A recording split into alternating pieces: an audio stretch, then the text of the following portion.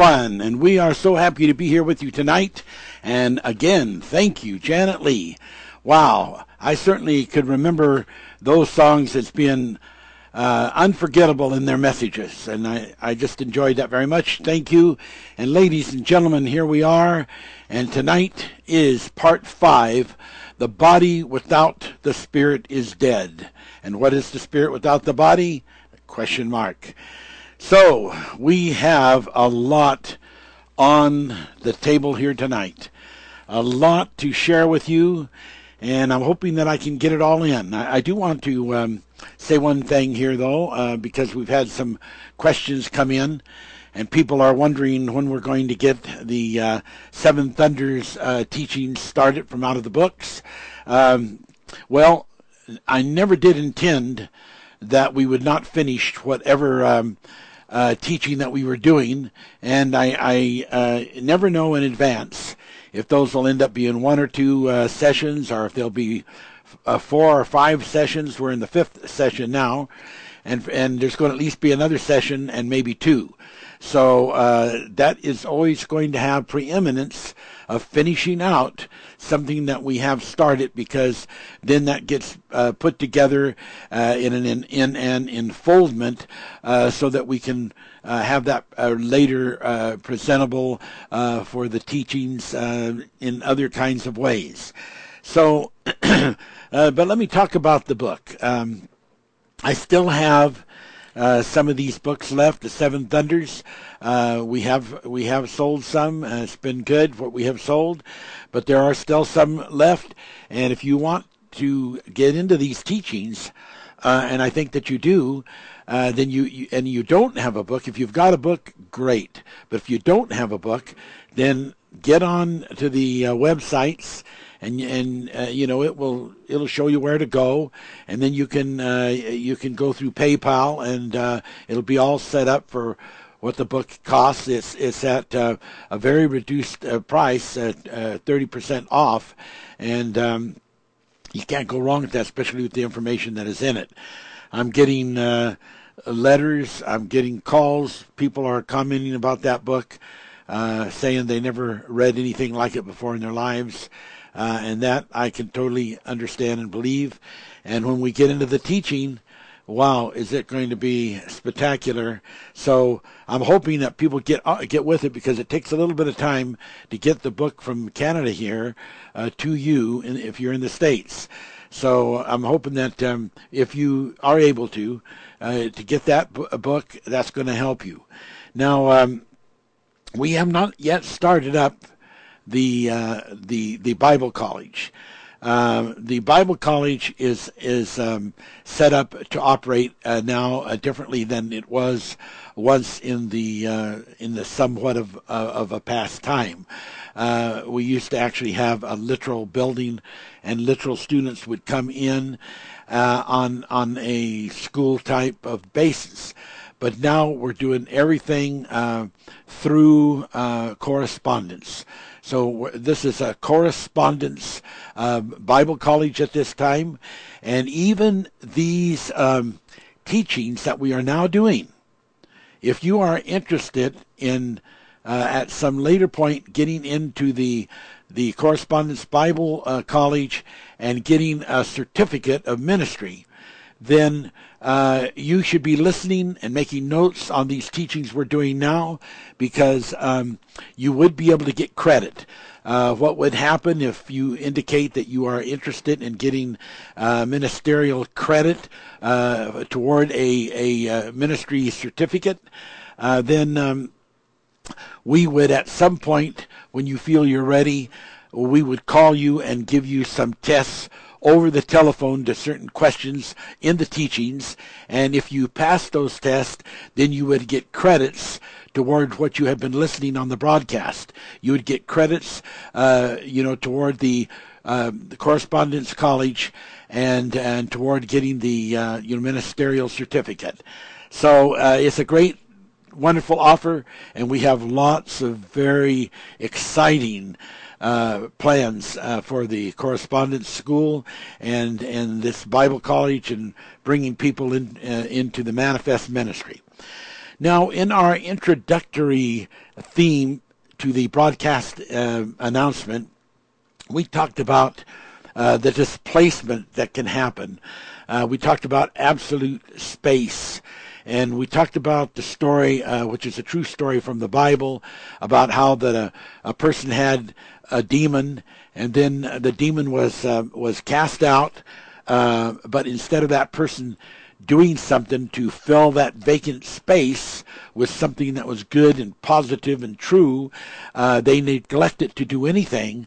And so eventually the demon that had been cast out went and got seven other demons, and they came and all of them as a group possessed that body, so that the person, the Bible says, was in a worse state in the end than they were in the beginning before the first devil was ever cast out.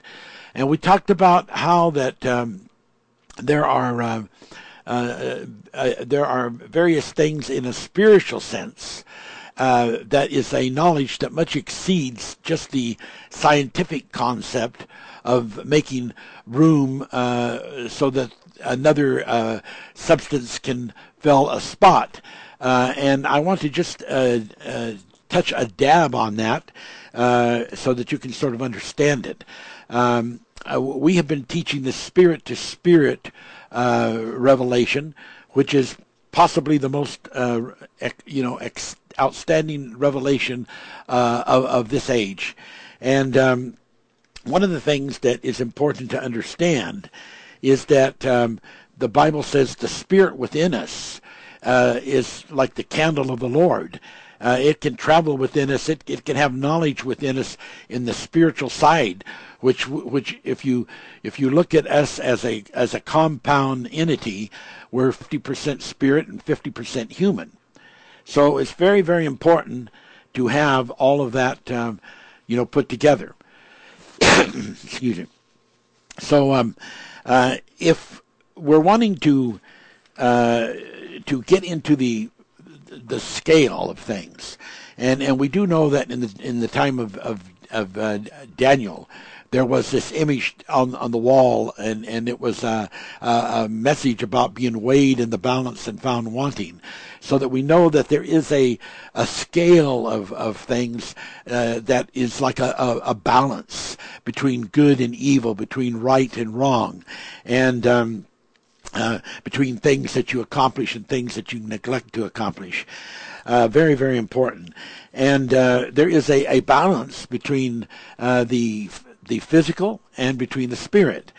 What we would like to give you is a little insight that would be, I'm sure, helpful, is the idea that when you are looking at this thing of displacement, in order to get ahead, with this displacement reality, you have to think in terms of that in the spirit realm, and we're talking about your spirit within you, and we know from the Bible that that this vessel is even called a temple for the Holy Spirit.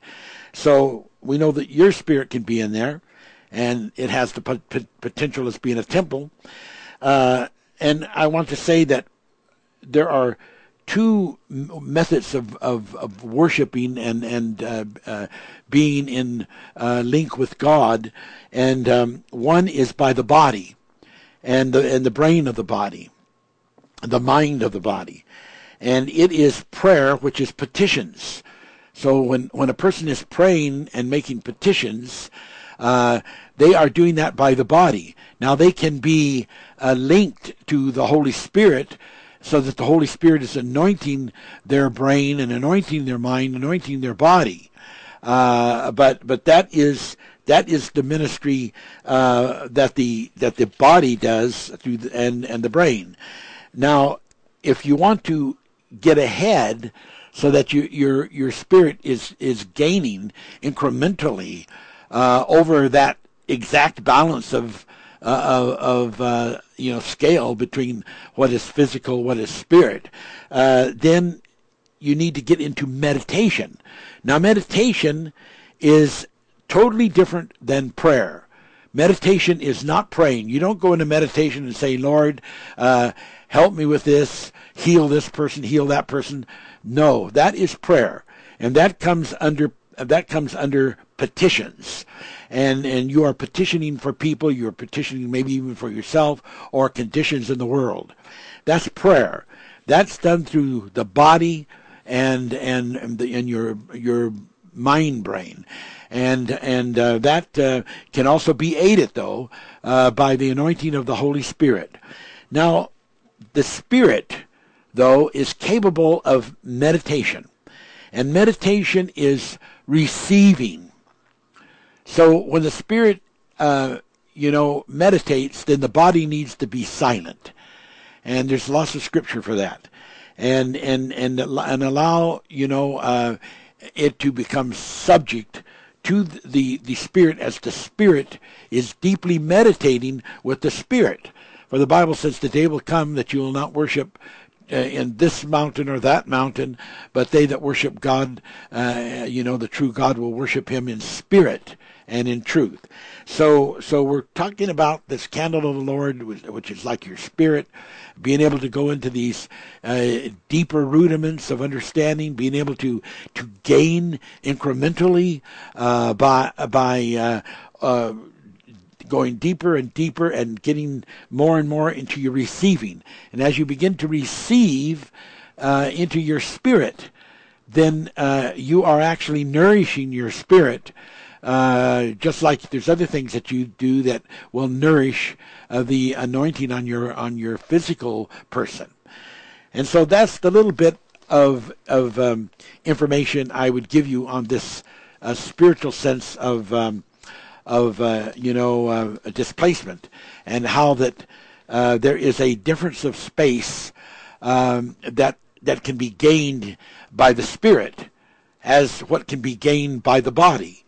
And being able to come into this place where you can distinguish the difference, which is not an easy thing to do. It only comes through trial and practice. But as you continue to be involved in trial and practice, you will become sensitive to the difference. And as you do, you will be able, as I started to say, incrementally to get a higher scale of the things that belong to the Spirit, and you'll begin to moving the Spirit up into a higher echelon of the things of God. So I'll stop there, and let's get now on with our message. I don't want to say that I apologize that I'm going to have a little bit of numbers and figurations in here, because I'm not going to apologize, because I think that we have to understand that God wants us to have knowledge of these things of God. And when Daniel and the Shadrach, Meshach, and Abednego were sent to Babylonian areas, especially to Babylon, it is written about them, and it's very, very important and very interesting. In the first chapter of Daniel, it speaks. Chapter 1, verse 4, children in whom was no blemish, but well-favored and skillful in all wisdom, cunning in knowledge, and understanding science, and such as had ability in them to stand in the king's palace, and whom they might teach the learning of the tongue of the Chaldeans. And then in verse 17, as for these 4 children, God gave them knowledge and skill in all learning and wisdom, and Daniel had understanding in all visions and dreams. So we can see that when God was speaking to Daniel about the times, and speaking to him about days and weeks and months and having to do with this revelation through the angel, that it was very, very important for when he would say that he did not understand. He did not understand what the angel was saying. And when you look at his record of intellect and spiritual knowledge, those things that would have anything to do with about the keeping of the Sabbath. Whether it would be the land Sabbath or whether it would be, the 49 years of keeping the land Sabbath, plus the 1 year of Jubilee, which made 50 years, he would know all of that. He would absolutely have all that knowledge and would know that. But the way that the angel was explaining it to him, he made it very clear to the angel. He says, I don't understand it. And sometimes it just his energy of trying to understand what the angel was saying just zapped him of his strength, and he would just fall down on the ground just totally out of energy and very weak. So we don't have to look in any way at this and say, I just don't understand this. I'm not smart enough. Don't allow yourself to ever say that. God wants you to understand this. And just like he wanted Daniel and the three children, that Shadrach, Meshach, and Abednego, he wants you to understand these things because you will need to understand them, And what about the mystery of the number 666? About blessed the man who understands this number and what it means. That wasn't simple, Simon. That has a huge, incredible mystery and code to it. But God wants his people to understand these things because God wants to speak to us in code and in parables. And when the disciple says, why do you speak in these mysterious sayings and these mysteries? He said, because it's given unto you to know. It's given unto you to understand, but to other people out there, it's not given unto them. Lest they begin to hear these things, and instead of using them to overcome, then actually causes them to, the Bible says line by line and word by word, they stumble and fall backwards and go the opposite direction. Because sometimes people are not ready for these deep things, and when you give it to them with the clearest of understanding, or what should be the clearest of understanding, it causes them to not be able to accept it. Along the lines of when Jesus said, except you eat my flesh and drink my blood, you cannot enter into the kingdom of heaven. And the Bible says from that day forward, many of the disciples began to leave Jesus and not follow him anymore, regardless of whether he had raised the dead, regardless of whether he had healed the blind, regardless of whether he had healed the deaf, regardless of all his other miracles and the feeding 5,000 people with a few fish and loaves, regardless of all of those things, regardless of the love he showed, because they couldn't understand a sentence or two. And it offended them because they were interpreting that word that he spoke in the vernacular of their understanding and placement of what those words would mean, and not applying them or being willing to say, well, I know there has to be a deeper meaning here, and I know Jesus isn't saying, come up here and take a bite out of me. I know he's not saying, spike my arm and suck up some blood. You would think that people would be wise enough to know that, but instead people are not. People get all feathered up and ruffled up and angry and disturbed and did you hear what that fellow who calls himself a seer said? Why, he said, etc., etc., etc. And they don't want to wait until the teachings have come out and the teachings have one by one opened and revealed, the inner sanctum and all the precious and beautiful deep meanings. So we're encouraging you today to hang and hold. We're encouraging you to wait upon the Lord until he renews your strength, and you will mount up with wings as an eagle, and you'll be able to fly up above all of these questions, all of these doubts, all of these states of mind where you're just not sure of anything, maybe. God will help you. He will lead you. He will guide you. Blessed be the name of Jesus. Okay, so, all right, we move on. Here we go.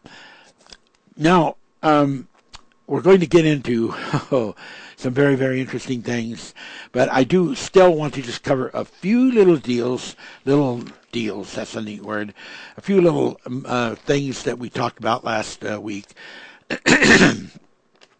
We talked about how in the Bible there are trade-offs. Like in Numbers 14:34, it talks about each day for a year, so that a day could represent a year. Also in Ezekiel 4:6, it spoke of the same thing, each day for a year. So we know that there are all kinds of revelations along that line in which there are spiritually involved and presented accounting that is of God, and that looks at things from a different interpretation because there's a different perspective that goes along with it. Blessed be the name of God. Okay, so let's just keep going here. A lot to talk about. We talked about these almost 80,000 years that we added up, and if you haven't heard this, you can go back to last week's teaching, and you can also look on there and see where there is actually a little place you can click on and print out some of the information made available in a written out form that you could sort of follow with some of these numbers and a little bit of math. It'll be very good for you to learn that. But we were reading out of Leviticus 26, where there's all these times that when people do wrong, that they are come under a penalty. And the penalty is 7 times, whatever period it is that they did not fulfill, then they have to make that up 7 times. So, so if it's, if the first time is they missed 49 years plus the 50th year, and there's 50 years, then it's got to go, the penalty's going to be 7 times 50, which is 350. And then if they do it again, the Bible says, then another 7 is applied, and that would go against the 350. And then you would end up to be 2,450. And then if they did it the third time, and this is all in the Bible, all those 4 different times, then it would be 7 times the 2,450 would be 17,150. And if they did it the 4th time, it'd be 7 times, the 17,150, 120,050. And according to what it provides, because there's the times and a half times, then you cut that last figure in half, and that takes it down from 120,000 to 60,000, and you get a total of 79,975 years, which totally coincides with the doctrine that I teach of the times, and the dividing of the times, which I show as 70,000 years or 70,000 generations. So we got Bible here for it, and then I also show that that the Lord says that He was short in the times. So I showed how that using the 10% sacred 10%, Isaiah 6:12 through 13, you would multiply each one of those years, the 1, the 2, the 3, the 4, 7s had a total of, and you would end up with 7,995 years. You would subtract the 7,995 years from the 79,975 years. You would end up with 1,980 years of difference between the 70,000 and the 79,975 years. But then if you take and you add the millennium, which is 1,000 years, it only leaves you 980 years. And we're just leaving that open because, it's a lot of time left for the application to reduce those other 980 years. We know that the Bible talks about redeeming the time. The Bible talks about restoring the years that the canker and the caterpillar have eaten. There are many, many, many scriptures of incredible importance, very, very relevant to this teaching that we are doing, so absolutely meaningful that you're going to see more and more as we get into these teachings here. Just how important that all is, and the effect of times, and how all these things are important.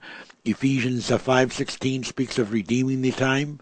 Colossians 4:5 speaks of redeeming the time. The Bible shows us in various scriptures, like 2 Thessalonians 2:6, that there can be an entry of some kind, or an entity of some kind that is causing events to be withheld. We know that in Revelations it talks about the angels that hold back the winds and hold back the Euphrates River, many of those kind of things. We know that in Isaiah 14:31 it talks about there being an appointed times. And we know that in Daniel 2:21 and 7:25 it talks about there being strong personalities that come forth who will think to change the times and the seasons. So this thing of changing time is very, very important.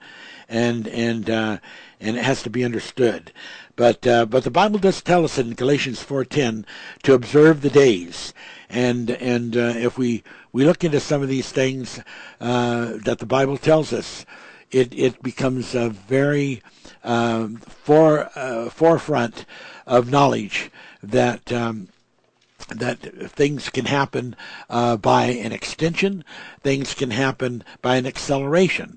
We mentioned Luke 4:5-6. Luke 4:5-6. I saw the kingdoms of the world. Satan took Lucifer up to this high plateau, and he saw the kingdoms of the world in a moment of time. And we see acceleration in that, and all kinds of interesting connections. If we had the time to get into, we would.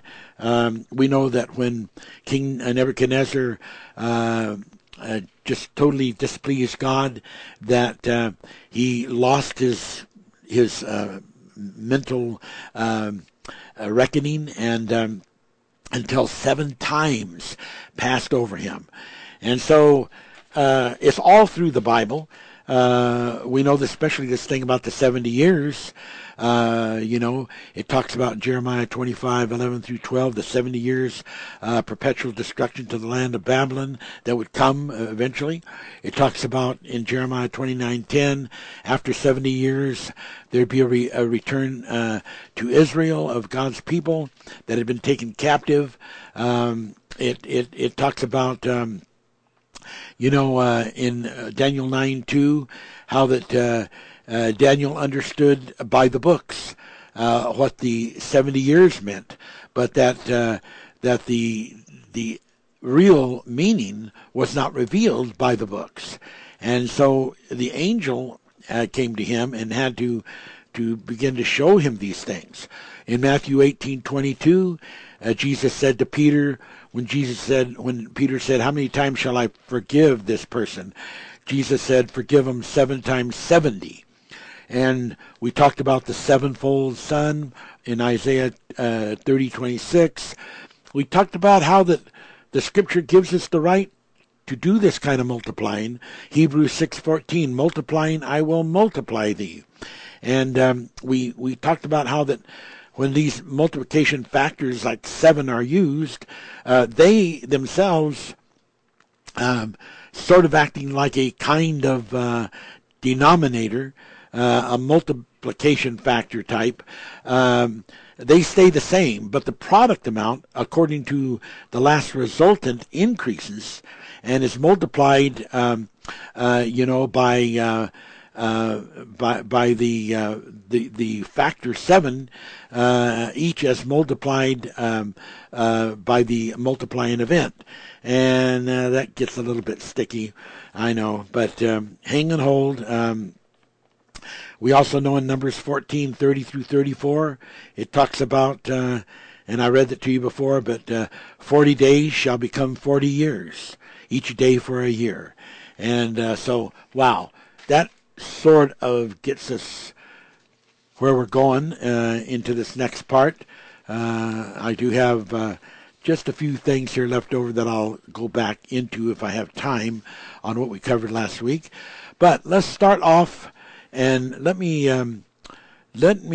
read to you Genesis chapter 1, verse 14.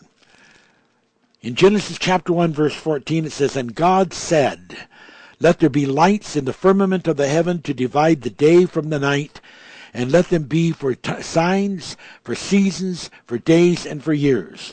I want to read that again, and I really want you to listen, because what we are talking about here, ladies and gentlemen, is star time, and that from the beginning of this Bible, from the beginning of the scriptures in Genesis, we have been given a method of understanding how we are to forecast time and what it is relative to.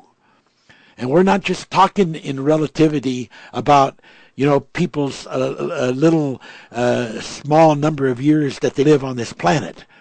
We are talking about something that is more vast and more universal, that encompasses, a reality in this whole galaxy. Chapter 1, Genesis, verse 14, "And God said, Let there be lights in the firmament of the heaven to divide the day from the night." Now see, division right there is something God uses right in the creation of things, to divide the day from the night. And let them be for signs. There's signs involved in this revelation in creation with these numbers. And let them be for signs and for seasons and for days and for years. So now, ladies and gentlemen, these lights in the heavens, verse 15, "And let them be for lights in the firmament of the heaven, to give light upon the earth. And it was so. And God made two great lights, the greater light, which is the sun, to rule the day, and the lesser light, which is the moon, to rule the night. And he made the stars also." But it's very clear in this that we are under the reckoning by star time. That was given in the very beginning. It has never been disannulled. And so when we begin to look at star time, it is very, very much different than when people try to compare everything to their lifetime. I think this is how a lot of people get mixed up, because they think that for sure Jesus Christ should come in their lifetime, that the end of the world should happen in their lifetime. Of course, they should escape it with rapture. But they've all got it relative to their lifetime, and that is being very meow. That is being very little, and that is being very personified to yourself, to think that, everything should happen in your lifetime. That is very small of the mind. And we want to show you that the really big picture has always been star time. And I read that to you. And everything that we are to gauge by, everything that we are to understand, is going to come under the depth and understanding and incline to the realities of what it regards in the sense that that it is under star time. Now, when we start talking about star time, the estimate by using physics to gauge what the sun expels, and using Einstein's factor, times square, you're able to come up, with the fact that the sun has been shining for over 5 billion years. It's 5 billion years old.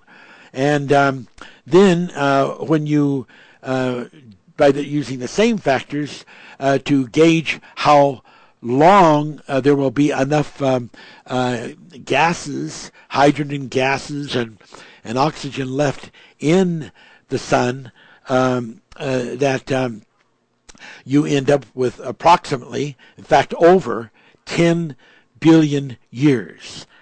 Now, when we're talking about 70,000 years generation, I know some people think, oh my, 70,000 generations. I know that they think that that is a really long period of time. That 70.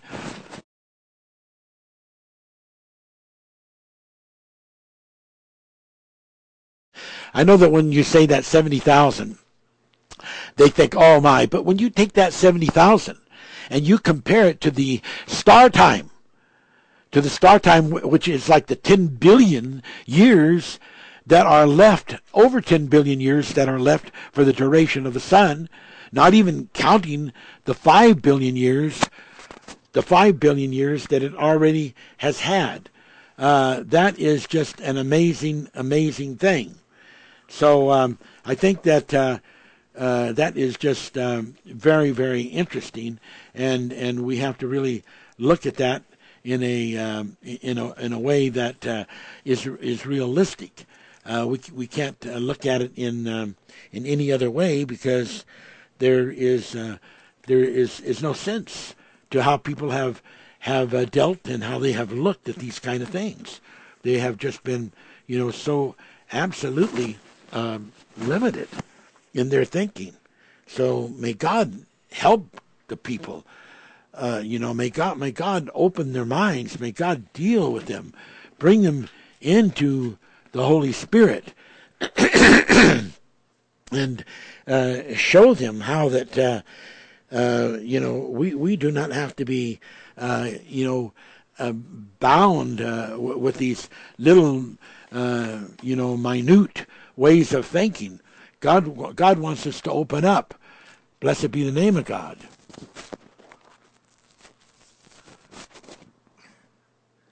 Okay, so we're trying to get a muffler on my speaker here. Hold on just a minute. Hold on.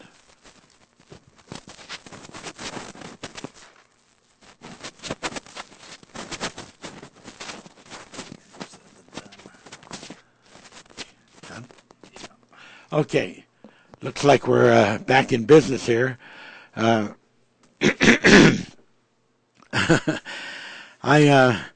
had one of these sort of violent sneezes, and I think it shook off my little muffler there, so to speak. Okay, let's go on with this. Star time. We're in star time. We are in star time. Say that to yourself. Get that into your mind. We are living in star time. Okay, Psalm 72:5 says, they shall fear thee as long as the sun and the moon endure throughout all generations. Now we see by the word of God that God has incorporated this whole thing that I'm talking about, that we live under star time.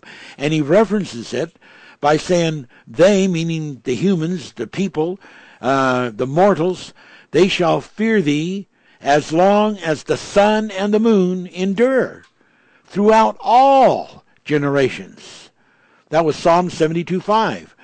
Ecclesiastes 9:11 says, I returned and I saw under the sun, the sun is a star, saw under the sun, that the race is not to the swift, nor the battle to the strong, neither yet bread to the wise, nor yet riches to men of understanding, nor yet favor of skill, but time and chance happeneth to them all. Now all of that, which has to do with what accords how every human being is confronted with their opportunity to be saved or to be lost, that has to do with the whole essence of life.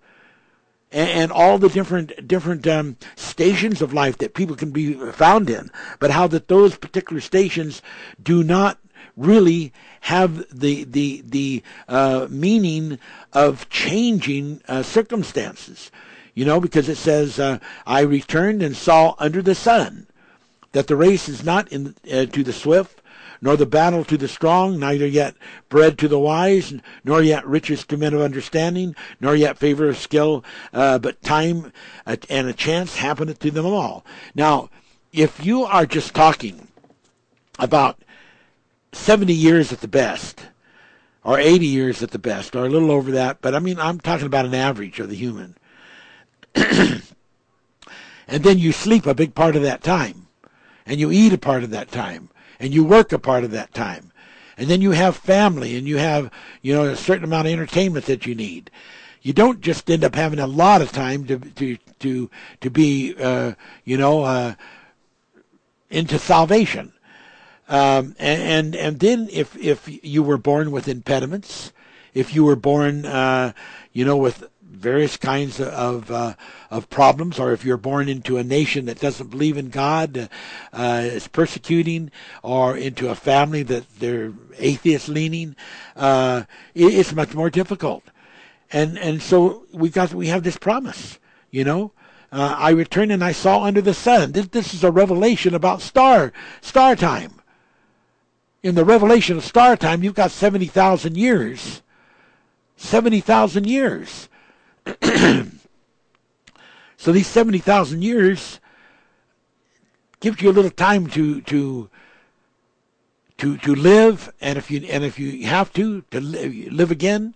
We're not talking regeneration here, because I'm not into the type of thing where we are into migration. You can come back and live in a bug or a germ or an animal, but certainly the Bible is full of scriptures that show that people do come back.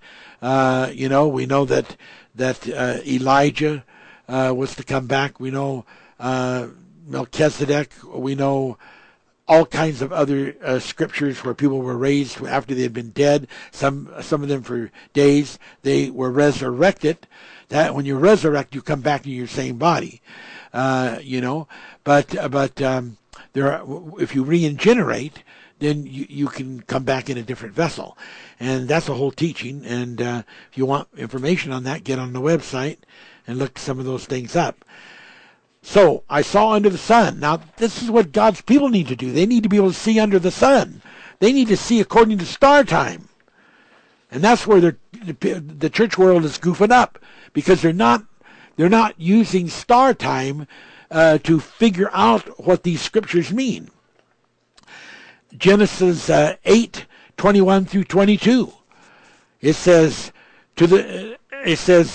I will not again curse the ground any more for man's sake. For the imagination of man's heart is evil from his youth. Neither will I again smite any more every living thing as I have done, while the earth remains seed time and harvest and cold and heat and summer and winter and day and night shall not cease. Now this is about star time, ladies and gentlemen. I'm going to read that again for some of you people that don't seem to remember the scripture. Genesis 8, verse 21 through 22. I will not again curse the ground any more for man's sake. For the imagination of man's heart is evil from his youth. Neither will I again smite any more every living thing as I have done, while the earth remaineth seed time and harvest. This is all has to do with sun, with the star time, because one of the things that it's given for is the seasons, signs and seasons, days and years. Neither will I smite any more every living thing as I have done, while the earth remaineth, seed time and harvest, cold and heat, and summer and winter, and day and night shall not cease. Wow. Well, the sun is a really, really important thing to life.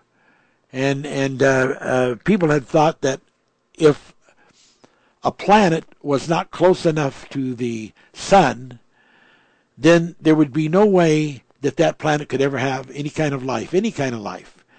But now they have made discoveries that that there is a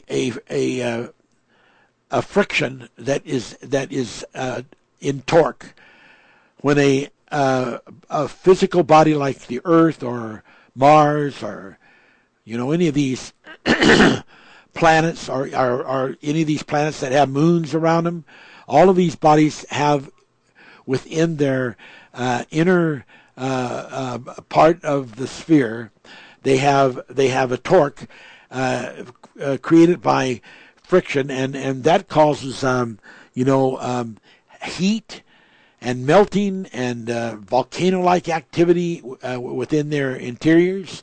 And they have discovered that because of this, because you see, wherever there is heat like that, and it releases hydrogen, and it releases oxygen, well, H2O, hydrogen, oxygen, can end up making water. That's what water is.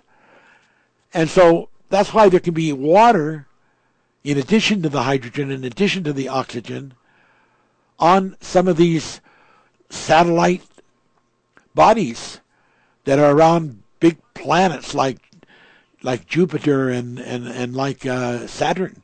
There's potential of very low types of life, but nevertheless there's potential.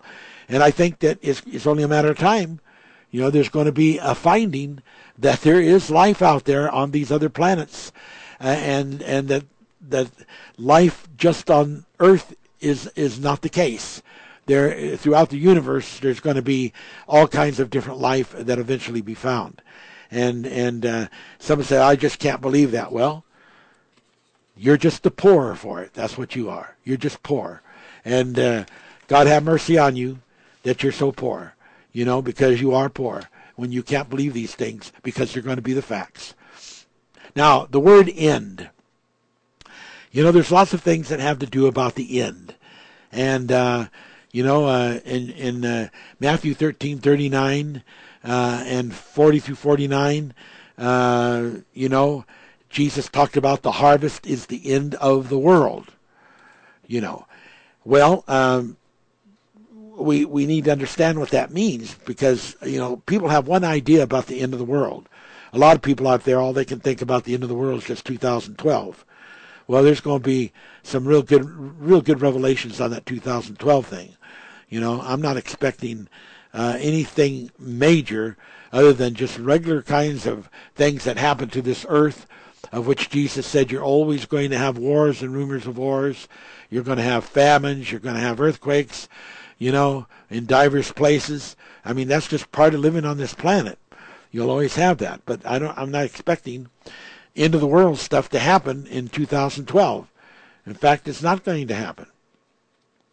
So, but the harvest is the end of the world. Now, we do not know specifically to say to someone about who God has raptured or who God has not raptured. We know one time that Philip was just ministering to an Ethiopian, and he was just suddenly picked up by the Spirit and taken into another town. We know that one time they got into the ship on the Sea of Galilee, and as soon as they got all on board, it immediately was to the other side. We know by the stories in the Bible of men of God being carried by the locks of their hair through the sky and taken from one place to another place. So this is very interesting. There's no doubt about it. Second. So what I want to do is I want to just get this into your mind, that Enoch was transported, he was taken, Elijah was taken. We know there are many, many people that have been taken. And we know that the children of Enoch were taken, that a large number of them were taken to the Father's house, because Jesus said in Matthew 24, as it was in the days of Noah, so shall it be in the days of the coming of the Son of Man. Two will be in the field, one taken, one left. Two will be at the mill, one taken, one left. Two will be in the bed, one taken, one left. he showed us that there's going to be that happen in the future, but that in the days of Noah, that's also had already happened before. Before the flood came, they were taken. The children of Enoch were taken. And the Bible says in Jude that they're going to come back and visit this earth with tens of thousands of those saints. And that was a prophecy of Enoch. So we can't judge when Jesus said it's the end of the world. What we have to look at, we have to understand. When you get into the 12th chapter of Daniel, and you look at the 12th chapter of Daniel, Daniel tells us something incredible in the 12th chapter and the 11th verse. And from the time that the daily sacrifice shall be taken away, and the abomination that maketh desolate set up, there shall be 1,290 days. Now, we'll get into what all this 1,290 days and all that's at. But what we want to say is what this shows here is 70 A.D., when the Romans destroyed the temple, and there could be no more sacrifices, and desolation was set up, which was an abominable thing to have happened. So that was the end of a dispensation. That was the harvest at the end of the world. That was the end of that world, and it was mostly about, Israel as a nation and as a city. And that was the end of an era, and started a new era right there in 70 A.D. So in 70 A.D. forward is the new dispensation, in which begins the 70,000 generations spoken of in the 105th chapter of Psalms, which was a covenant that God made with Abraham, and it was verified. It was verified in the 3rd chapter of Galatians that covenant was never disannulled, and in fact cannot be disannulled. So from 70 A.D., which it shows here in the 11th verse of the 12th chapter, because that's when that event happened, from that time forward, the 70,000 generations starts. And so that turns out to be a great revelation right there, because it is the end of a dispensation, and there is a harvest. And someone says, well, the harvest, yeah, every time God takes up a group of people, he raptures a certain group of people, that's a harvest. And that's the end of a dispensation. And there no doubt was a harvest that took place then, that took place before, at that time. And God had a plan. We don't know every time when God sweeps down and decides to rapture someone up into heaven. But all throughout the Bible, different places, you can see where things like that have happened. This one prophet who was buried and had been dead some time, and when in a great hurry because they were being invaded, they dug into that prophet's grave and threw another body. As soon as that other body touched that person's bones, he resurrected. That prophet resurrected and came alive and came out of the grave. We know that in Jesus' time, there was a harvest. When Jesus said, Eli, Eli, lama sabachthani, and the temple was written in twain, we know that there was an instant spoken of when people came up out of the graves. Now we know that in our teachings that we include in that as a partial, that some of these people really it was referring to was people that were coming back into their lost memory. And we understand that. But there's always a parallel. There's always two parts to every story. Just like there's a 30, 60, 100-fold. Not even mentioning the ground level. Okay. So when we look at this, we see so many interesting things.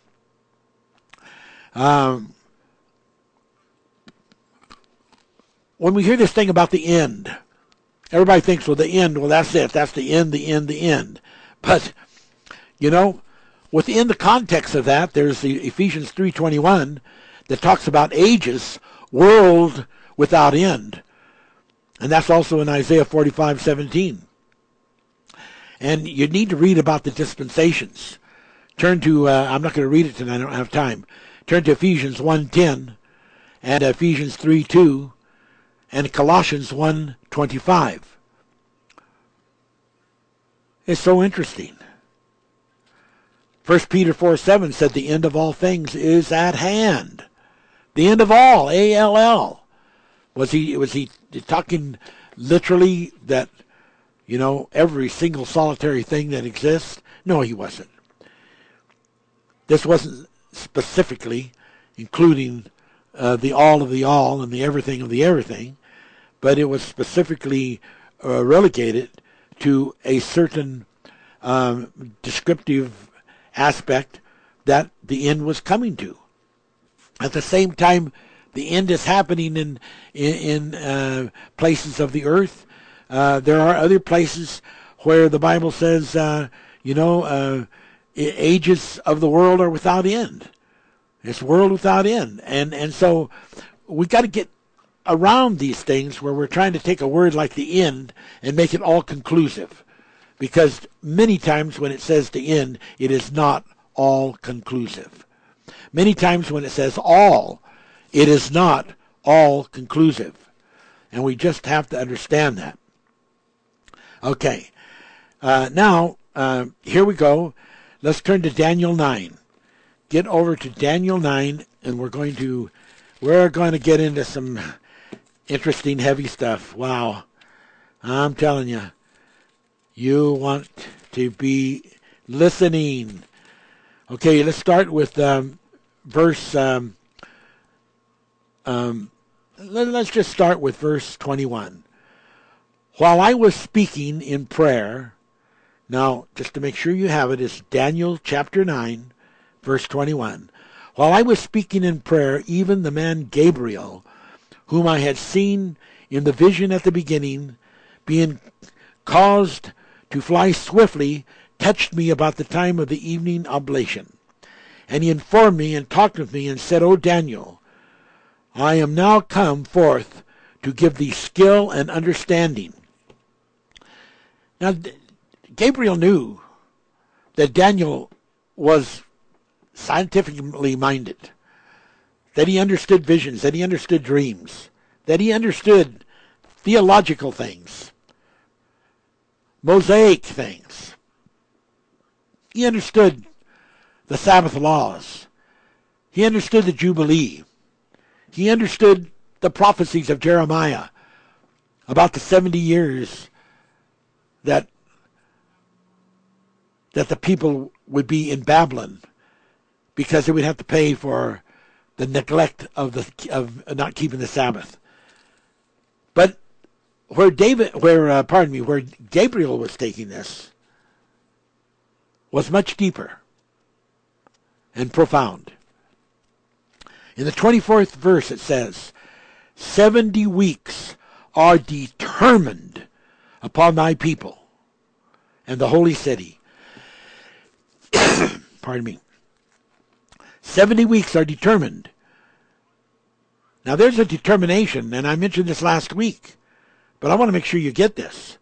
70 weeks are determined upon God's people.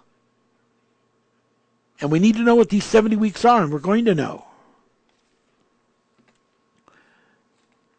And what's this 70 weeks going to incorporate? Well, it says, upon thy people and upon the holy city to finish transgression. Do you know of any time or any place on earth that transgression was finished?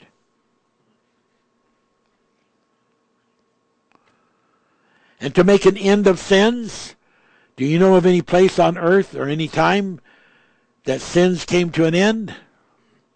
Oh, we know that Jesus went on the cross and he took on sins. But the only way those are applicable is when people accept him as the personal Savior. Otherwise, those sins stay out there abounding. And to make reconciliation for iniquity, and to bring in everlasting righteousness, and to seal up the vision and the prophecy, and to anoint the most holy. Now that's a list. That is a list, and I keep saying this. I said it last week. I want to say it again. That's huge. Now what is it that we are teaching? We are teaching that these 70 weeks, and it says weeks instead of days, instead of years, because it's talking about the Sabbath, the 7-day, a week is 7 days. You got 70 and you got 7. A week is 7 days. You got 70 weeks. And so when you look at this and you say, okay, then what is this message?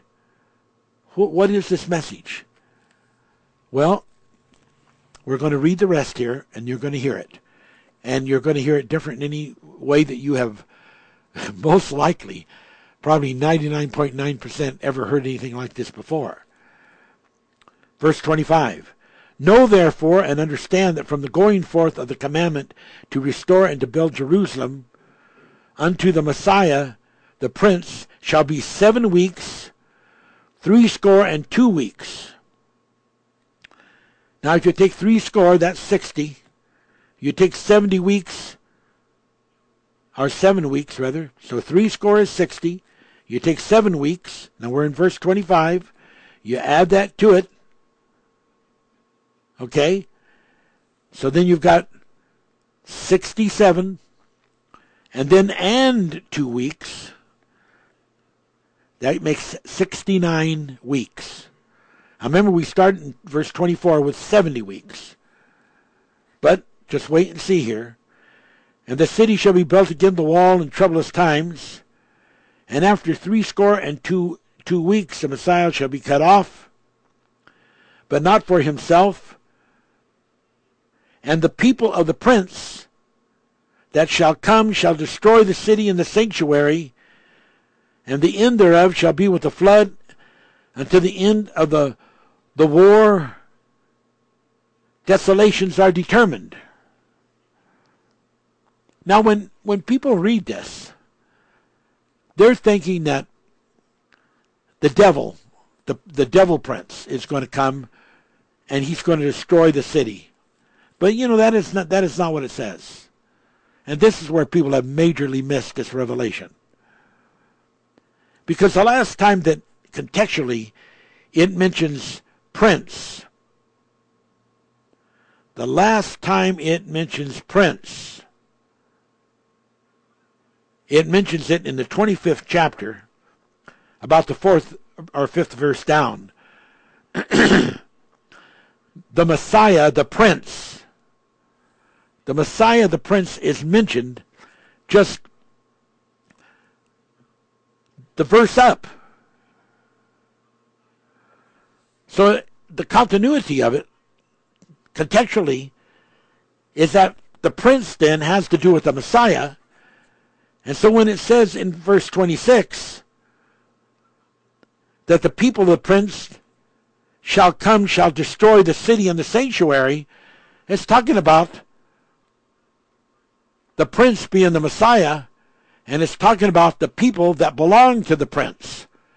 And someone says, well, that's crazy. No, it's not. And I'm going to show you. They're going to destroy Jerusalem city. They're going to destroy the temple.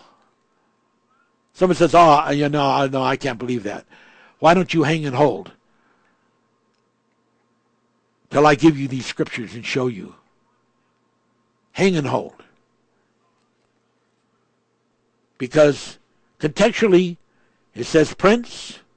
It doesn't mention it any place else again there in between. It says the prince that shall come shall destroy the city of the sanctuary, and at the end thereof it shall be with a flood, and to the end of the war, desolations are determined. And he shall confirm the covenant with many. Now he, who's he? This prince. There's no one else to put in here. He shall confirm the covenant with many for 1 week.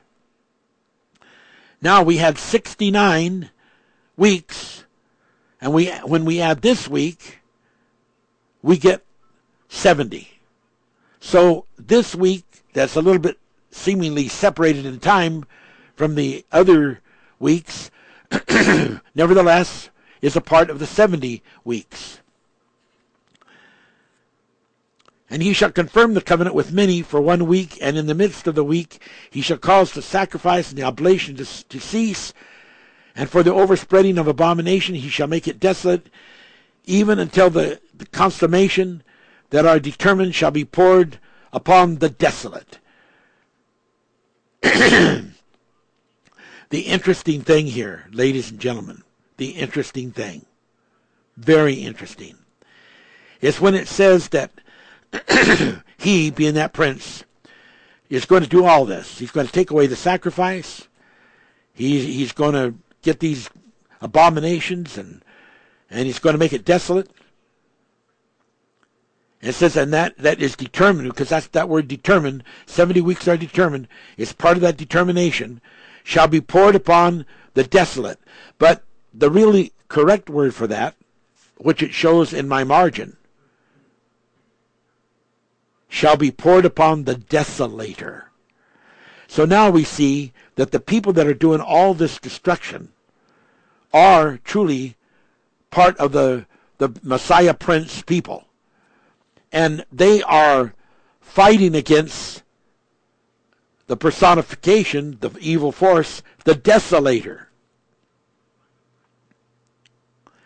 And that also comes up with another reference, where it says in the same verse 27, and for the overspreading of the abominations he shall make it desolate, or upon battlements shall be the idols of the desolator.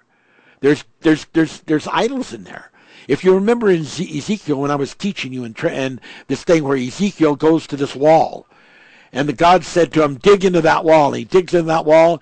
Now he says, what do you see? He says, well, I see ancient peoples in there. And these are supposed to be, the top priests. And he said, what do you see? He says, well, they're involved with evil images. They're worshiping other idols. So God was showing that these top leaders and top priests and places of worship were polluted. They were polluted.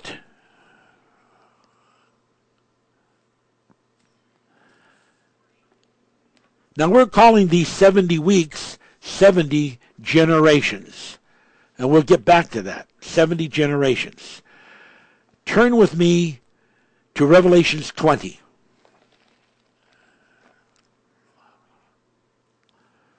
Revelations 20.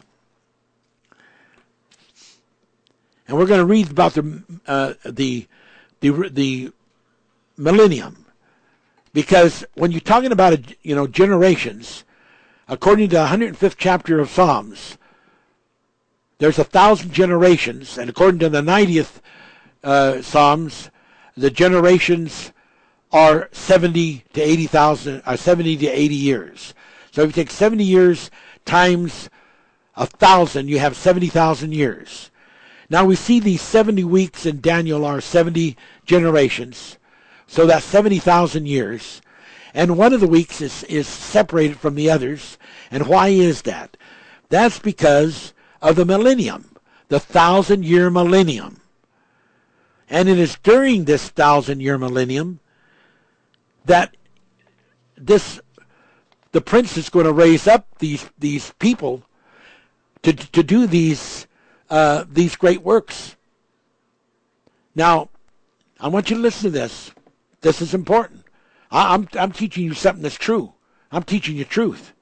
I'm teaching you the real truth, what the Bible is really saying. And I'm going to show you, I'm not done showing you this.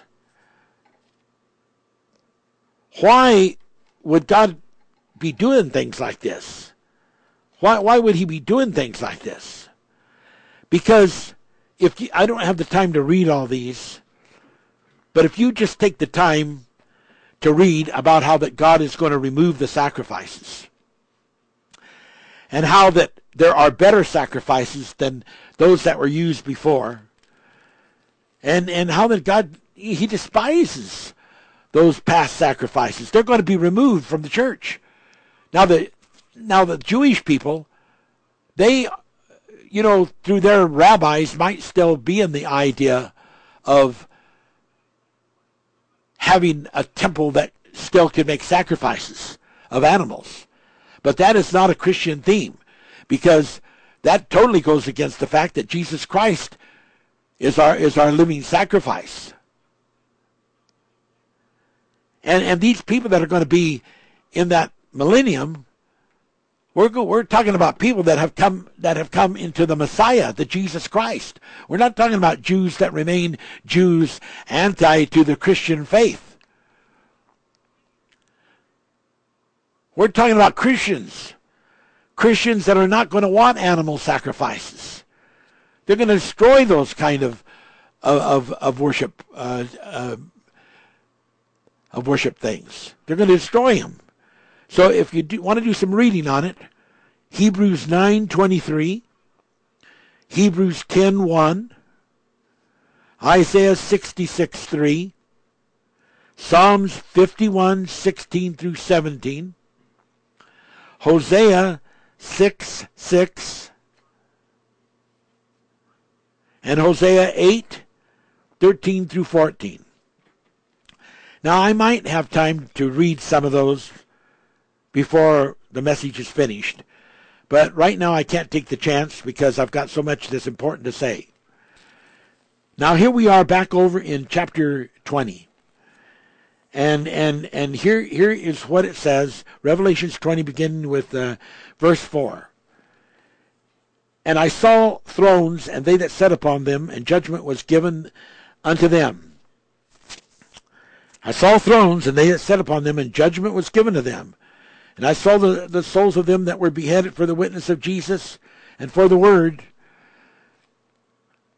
of God,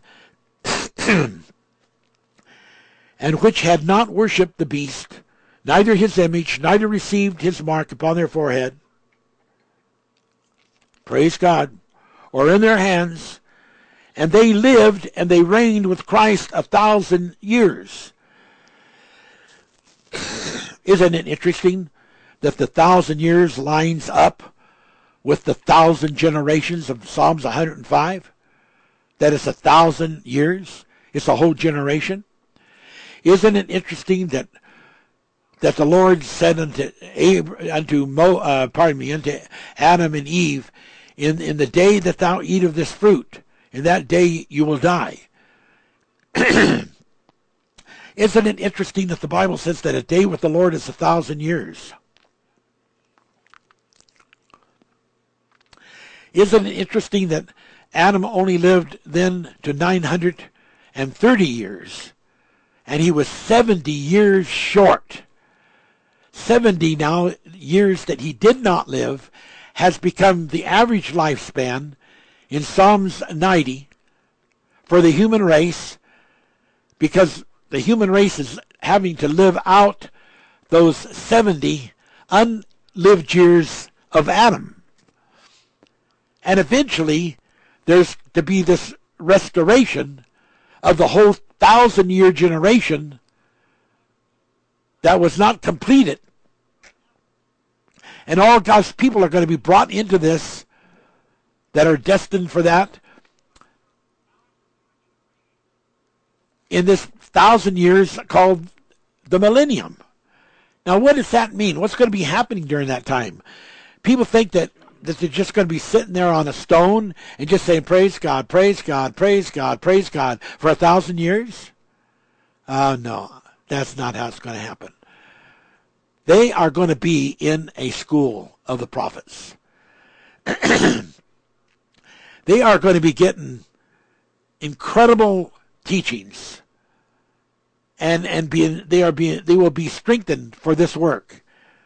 And by time they get to one half of the millennium, according to the 9th chapter of Daniel, they get to that half of a week, they are going to be involved in the destruction of the temple. They are going to be involved in the destruction of all of the animal provisions that's connected with the temple for sacrifices. They're going to destroy all that. They're going to purge it. They are going to destroy the whole city of Jerusalem, all of it, as corrupt, as having become evil. They're going to destroy it. These are people of God that are going to destroy it.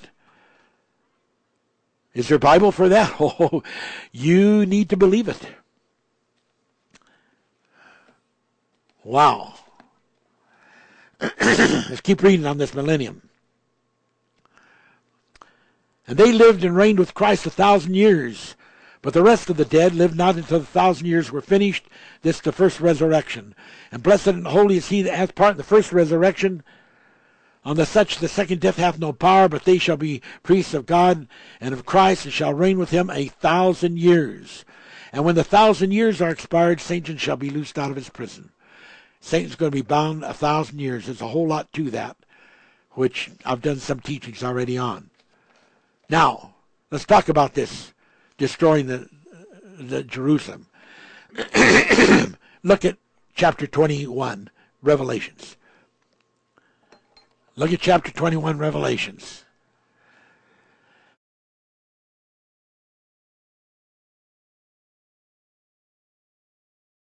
All right, let's read and see what it says. And I saw a new heaven and a new earth, and the first heaven and the first earth were passed away. There was no more sea.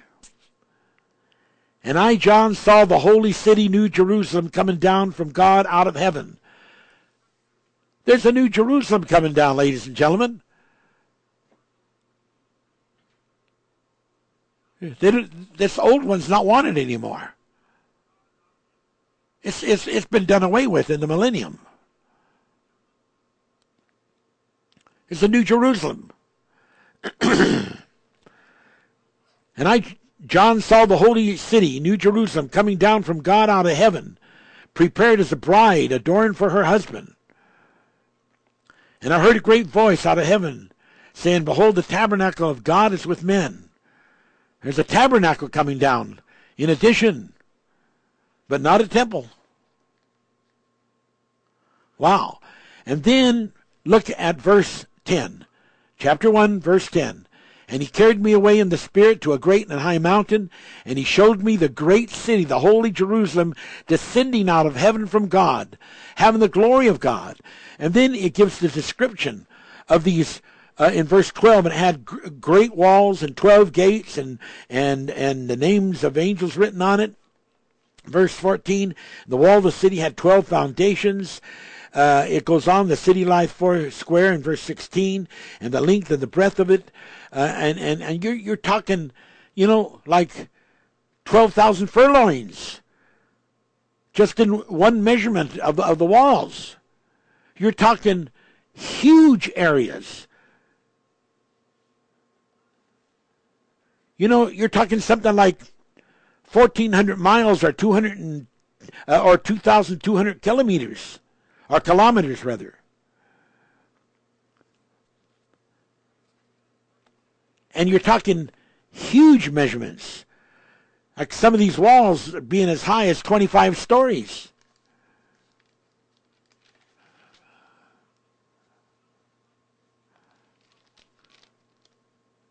Now look at verse 21. Same chapter, 21 and verse 21. And the 12 gates were 12 pearls. Every several gate was 1 pearl.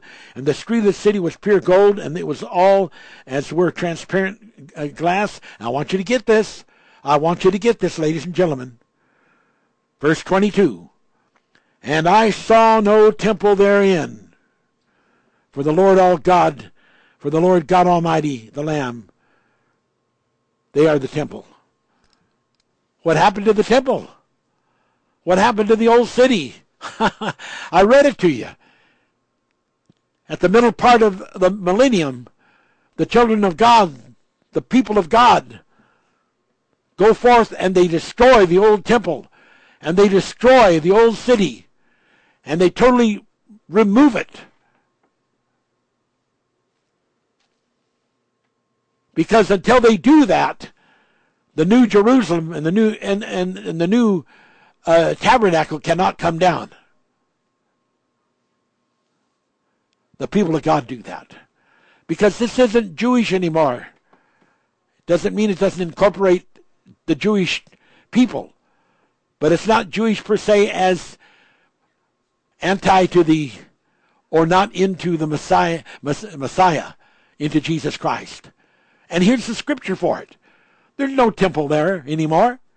It's been destroyed. All these places of in the temple of making sacrifices and offerings, that's not acceptable to God anymore. That's an old thing, and it's almost an insult for people to go and offer an animal when Jesus Christ has offered his precious body. It's an insult. It's a denial of Christ, that he came in the flesh, which makes them into the Antichrist category.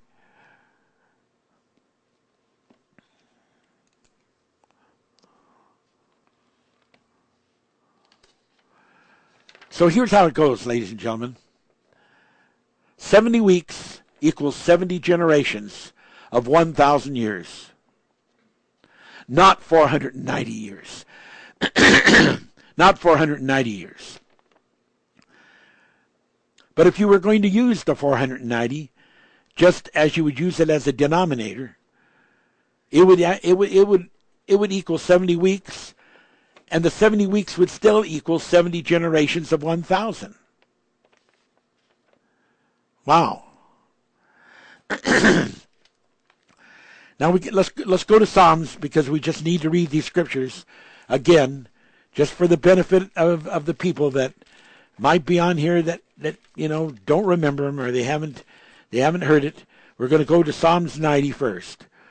Psalms 90, and we'll start with verse 9.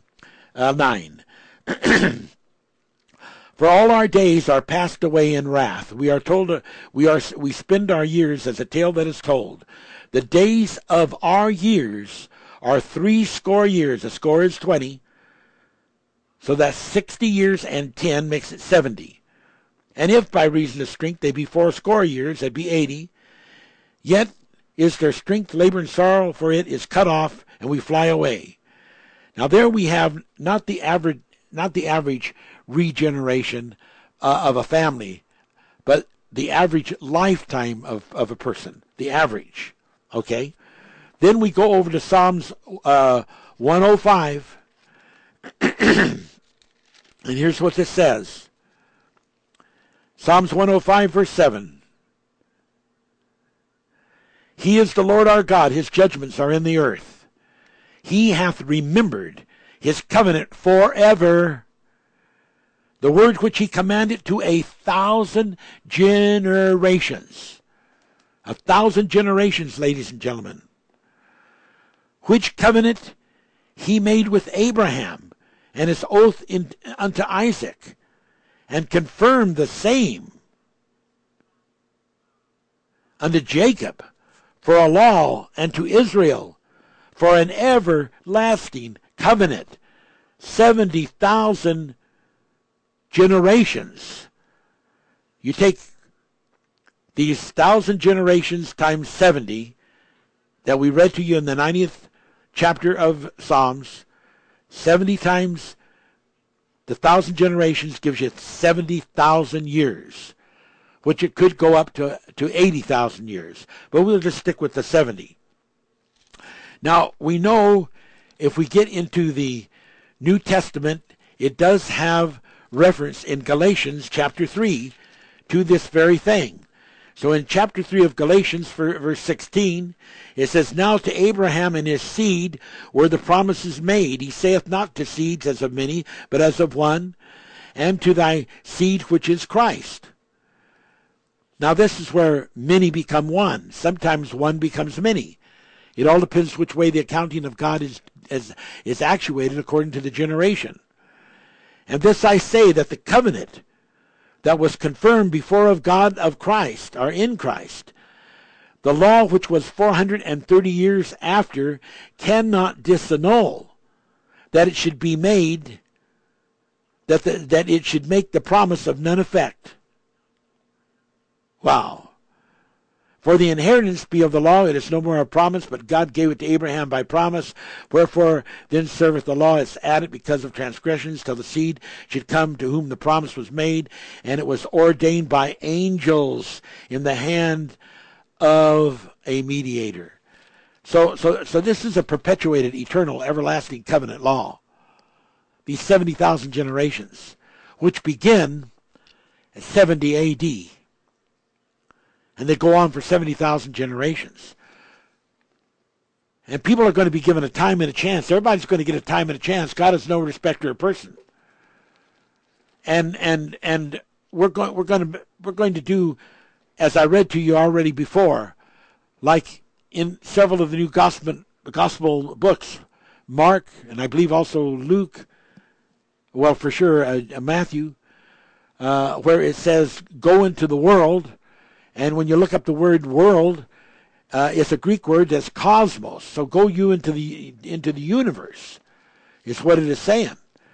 And why do we want to go into the universe?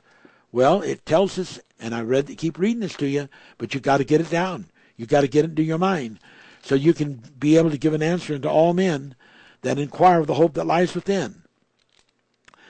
But in the 51st chapter of Isaiah, it says, I have put my words in thy mouth, and I have covered thee in the shadow of my hand, that I may plant the heavens, and lay the foundations of the earth, and say unto Zion, thou art my people.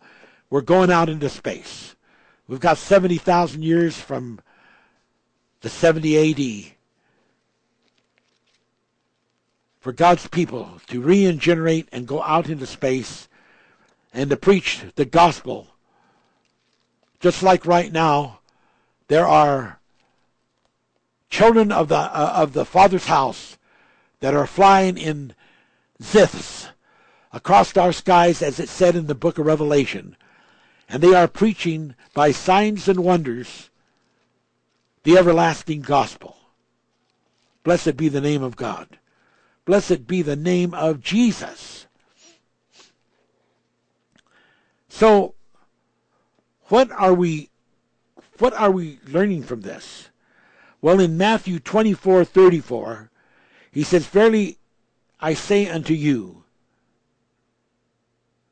this generation shall not pass till all these things be fulfilled. Last week I explained to you that in Hebrews and in Greek, that if you look up the word generation, it is the same Greek or the same Hebrew word, whether it is singular or plural. So it is totally legal to say generations, and it's just the choice of the translator. In my opinion, which I believe I'm profoundly correct, contextually, by the Holy Spirit, it should say, Verily I say unto you, these generations shall not pass till all these things be fulfilled. These 70,000 generations of the covenant shall not pass until all these things be fulfilled. And what did I read to you? What did I read to you earlier? In the 9th chapter of Daniel, 24th verse, 70 weeks are determined, upon thy people and upon thy holy city, to finish the transgression, to make an end of sins, to make reconciliation for iniquity, to bring in everlasting righteousness, to seal up the vision and the prophecy, and to anoint the most holy. That's what Jesus said. So these generations, not generation, but generations, will not pass. He's talking about these 70,000 generations until all these things have been fulfilled. And that's what it says in Daniel. And that's what it says in Matthew. And that's the teaching in the book of Revelations. Blessed be the name of God. Blessed be the name of God. All right. So we're going to keep moving on here because, wow, we've got a lot to cover, but we still have some time. We still have some time. Okay, let's talk about in Daniel 12:10 it says, "The wise shall understand." I want to say that to you. The wise shall understand. Now that you have to decide whether you want to be in that number. You can say, I just can't do it, and then you can be defeated. And that means that you do not believe the Scripture when you say that. You do not believe the Scripture of the Bible. Because the Bible says, I can do all things through Christ who will strengthen me. So that means you don't believe the Bible. It means you don't believe that all things are possible. That God can take you, even if you're unlearned, and He can teach you all these things and make you very wise. So you either believe the Word of God or you don't believe it. And I'm trying to encourage you to believe it, because the wise shall understand these things. Daniel 12:10. Now, we see in all kinds of places in Daniel and in Revelations, it mentions the times, and dividing of the time, or half time. And you can find that in, write this down, or at least go back and get it later, Daniel 12:7, Daniel 7:25, Revelations 12:13 through 14. So when we read these things like 3.5 years, or we interpret something to be 3.5 years, when we take 1,260 days and we change that into years and we get 3.5 years, or we take 42 months, which is in the Bible, 1,260 days, it's in Revelations 11:3, and 1,260 days, well, for sure, it's in Revelations 13:5 and verse 42. So when it talks about 1,260 days or 42 months, 42 months is the same as 1,260 days. 1,260 days is the same as 42 months. And whether it is 42 months or whether it is 1,260 days, either one of those two equaled 3.5 years. And 3.5 years symbolically and as a division denominator represents time, times, and the dividing of a time. And of course there are a lot of people that will say that the times, time, and dividing of the times is just represents 3.5 years. But that's all wrong. That's absolutely incorrect. Absolutely not correct. What it really recommends is saying is that the times, and dividing of the times represents 70,000 generations. So 42 months equals 1,260 days. 1,260 days equals 42 months. And they both equal separately 3.5 years. And 3.5 years represents 70,000 years, because it represents the times, and dividing of the times. Additionally, if you take the 3.5 years times 20,000 years, that equals 70,000 years. Or if you use it as a mathematical denominator divisor and divide 3.5 into 70,000 years, you get 20,000 years. Now, I don't have the time really to go into all that means, but I can tell you that it's very important because every 20,000 years, every 100,000 years, and every 400,000 years, the cycles of climate change. Thus you get the ice ages, and then you get the hot, warm climates, and that happens roughly on an average of every 20,000 years, every 100,000 years, or every 400,000 years, which is very, very interesting because if you take the 20,000, that's using our divisor denominator one time. If you use the 100,000, that uses it 5 times, and if you use the 400,000, that uses the divisor denominator of 3.5 20 times. So it brings you back to the 20. Now, there's a lot that would go into, and I could stretch out to show you some beautiful things. But this thing of 20,000 is more than what you might imagine.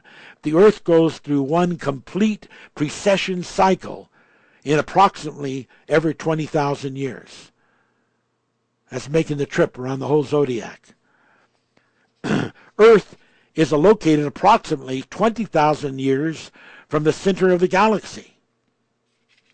Now, if we take these figures, 1290, which it mentions in the last chapter, the 12th chapter of Daniel, and we take and we look for the value number there, going for the value number. So then we take each number individually. 1 plus 2 plus 9 plus 0, and because 0 has no standalone number value, it's crossed out, so we have 1 plus 2 plus 9 at equals 12, which is very important because that is equal to the times and dividing of the times. If we take the 335 and we take 1 plus 3 plus 3 plus 5, that also equals 12. We've got the 12 circuits. And then if we take and consider that, yes, the times and dividing the times, and I wish I had the time to show you how that does work. But the number 1290 equals Abraham's bosom. And the number 1335 equals the Father's bosom. Now, if you take the 1335 and subtract the 1290, you get the number 45, which then brings us to one of the most sensational revelations that I have ever taught upon about the false prophet. So if we look at some of these things, it's going to be incredible. I'm going to go through it sort of fast, and then next week we'll get back into it and we'll extend it. Okay? But now we're into the false prophet. Let's just quickly in Daniel 11:36. I'll read just a few things of it. And the king shall do according to his will, and he shall exalt himself and magnify himself above every god, and shall speak marvelous things against the God of gods, shall prosper till the indignation be accomplished, for that which is determined shall be done. Neither shall he regard the God of his fathers, nor the desire of women, nor regard any God, for he shall magnify himself above all. And then we could skip on down, and we could read more about him. But there are two different case situations here. The first one that I read about is when he is Abaddon. And then when Abaddon takes the body of the Cosmocrator, and it's a human fleshly body, then he becomes that little small horn that comes up. And because he's now got this human body. But he still is powerful. In verse 42, he shall stretch forth his hand upon the countries, and the land of Egypt shall not escape. He shall have power over the treasures of gold and of silver, over all the precious things of Egypt, and the Libyans and the Ethiopians shall be at his steps. It's incredible, all the things that it tells about that he's going to be involved in. But this is about the false prophet, not the Antichrist, the false prophet. Now skip real fast to Revelations 13, and let's read Revelations 13. Wow. Now in Revelations 13, here is what it says, and this is so interesting. And we're going to look at Revelations 13:11. And I beheld another beast coming up out of the earth, and he had 2 horns like a lamb, and he spake as a dragon. And he exercised all the power of the first beast before him, and causes the earth and them that dwell therein to worship the first beast, whose deadly wound was healed. And he doeth great wonders, so that he maketh fire come down from heaven on the earth in the sight of men. And he deceiveth them that dwell on the earth by the means of those miracles which he has the power to do in the sight of the beast, saying to them that dwell on earth, they should make an image to the beast, which had the wound by the sword and did live. And he had power to give life unto the image of the beast. Now we're talking about here an incredible creation of a computer. And this is a quantum type computer that is going to be made by the Cosmocrator, and is going to be able to speak. It's going to be able to make speak human decisions and brilliant things. It's going to be able to do recordings of knowledge that is just almost beyond the power to believe it. But the interesting thing about it is that this computer is going to have a name, and the name of this computer, which is a very unusual, going to be a very unusual computer, is going to be called the Rose computer. And someone say, well, where are we getting all this at? Well, you just have to hang and hold, because I only have so much time here, and I'm going to try to just cover a little bit of this before we have to cut it off. But there is a rare product that is available to a small amount on Earth, and it's called rhodium, and the number of rhodium is 45. So the number in the when you start getting into the different elements is 45 Rh. That's rhodium, 102.90550, and in the year 2008, it sold for over $10,000 a troy ounce.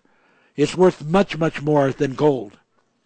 And it is used in electrical contacts and jewelry and catalytic converters, in alloying agents to make electrodes. Its period number is 5. Its group number is 9. You take 5 times 9, it equals 45, which is its number. It has a density of 12, which is like the reduction of those numbers that I gave you, 1290 and 33, 35. Those numbers that I was sharing with you, the 1335 and the 1290, and it has a density of 12.4 grams per cubic centimeter. It has a very unusual spin to it that I don't want to blow you away by getting into things too complicated, but because you get into the electron spins of the photons in the QIP with the qubits that are in the quantum dots and involved with the molecular magnets that cause the spin of these elements, and the direction that goes up is the 90 degree spin, but the direction that goes down is the 45 degree spin, which is also the number of this. And it's interesting that all of this is connected with Drago, because that's who they're getting them to, that this Cosmocrator is, through the computers, getting them to worship. And the Drago, the 45th degree of is located at the 45th degree of latitude north of the ecliptic. So this quantum computer thing is quite incredible, and there's a name connected with it, and it's like and there's many different ways that this is spelled, but it's similar to the name Christ and Imperial, and like Chrysler means veil, and Imperial means sovereign, and this is a particular kind of rose. It's a red rose, and most roses and most flowers are not of the nature as this is. This has 45 petals. And so I want to tell you that when the Bible says in Mark 10:7-8 that in marriage they twain shall become one flesh. Therefore, it's counting the value of a twain to becoming the value of one. And we have done that very thing when we take 1290 and we reduce it to number values. 1 plus 2 plus 9 equals 12. And 1335, 1 plus 3 plus 3 plus 5 equal 12. And then we have all these other 12s that things lying up to, because remember, the false prophet is going to be a copycat, trying to copycat all the things, of God. And this whole revelation of this rose computer is going to be so incredible, the things that it's going to be able to do.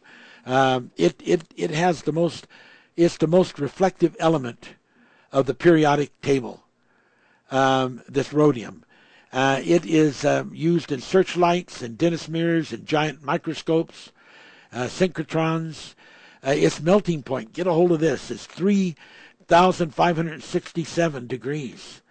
350 degrees higher than platinum or plantonium, whichever way you like to refer to which part of that element that you're referring to. I'm referring to number 46. It's also called the Superman of elements, and it is non-radioactive with this isotope. And I could tell you more. I could just go on and on and on, because this is the revealed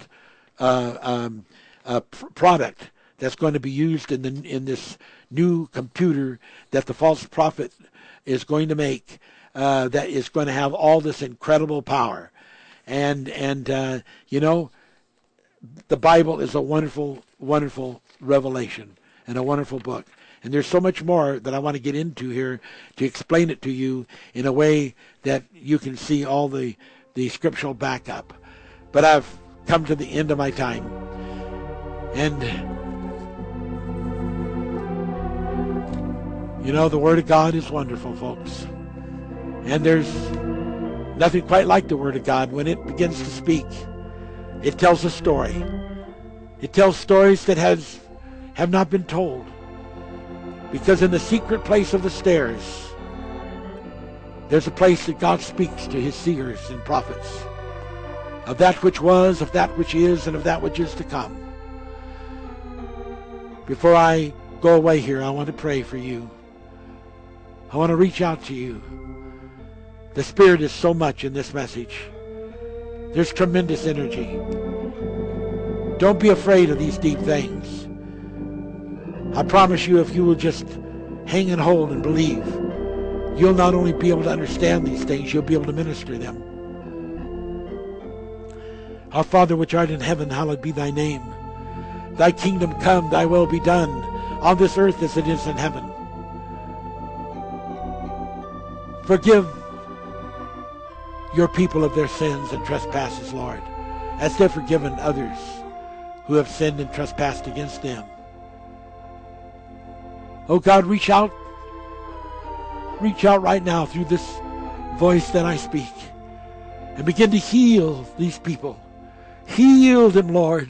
Heal them from the bottom of their feet to the top of their head. Heal them. Heal any impediments. Heal any pain. Heal their hurts, their fears, their depressions, their anger.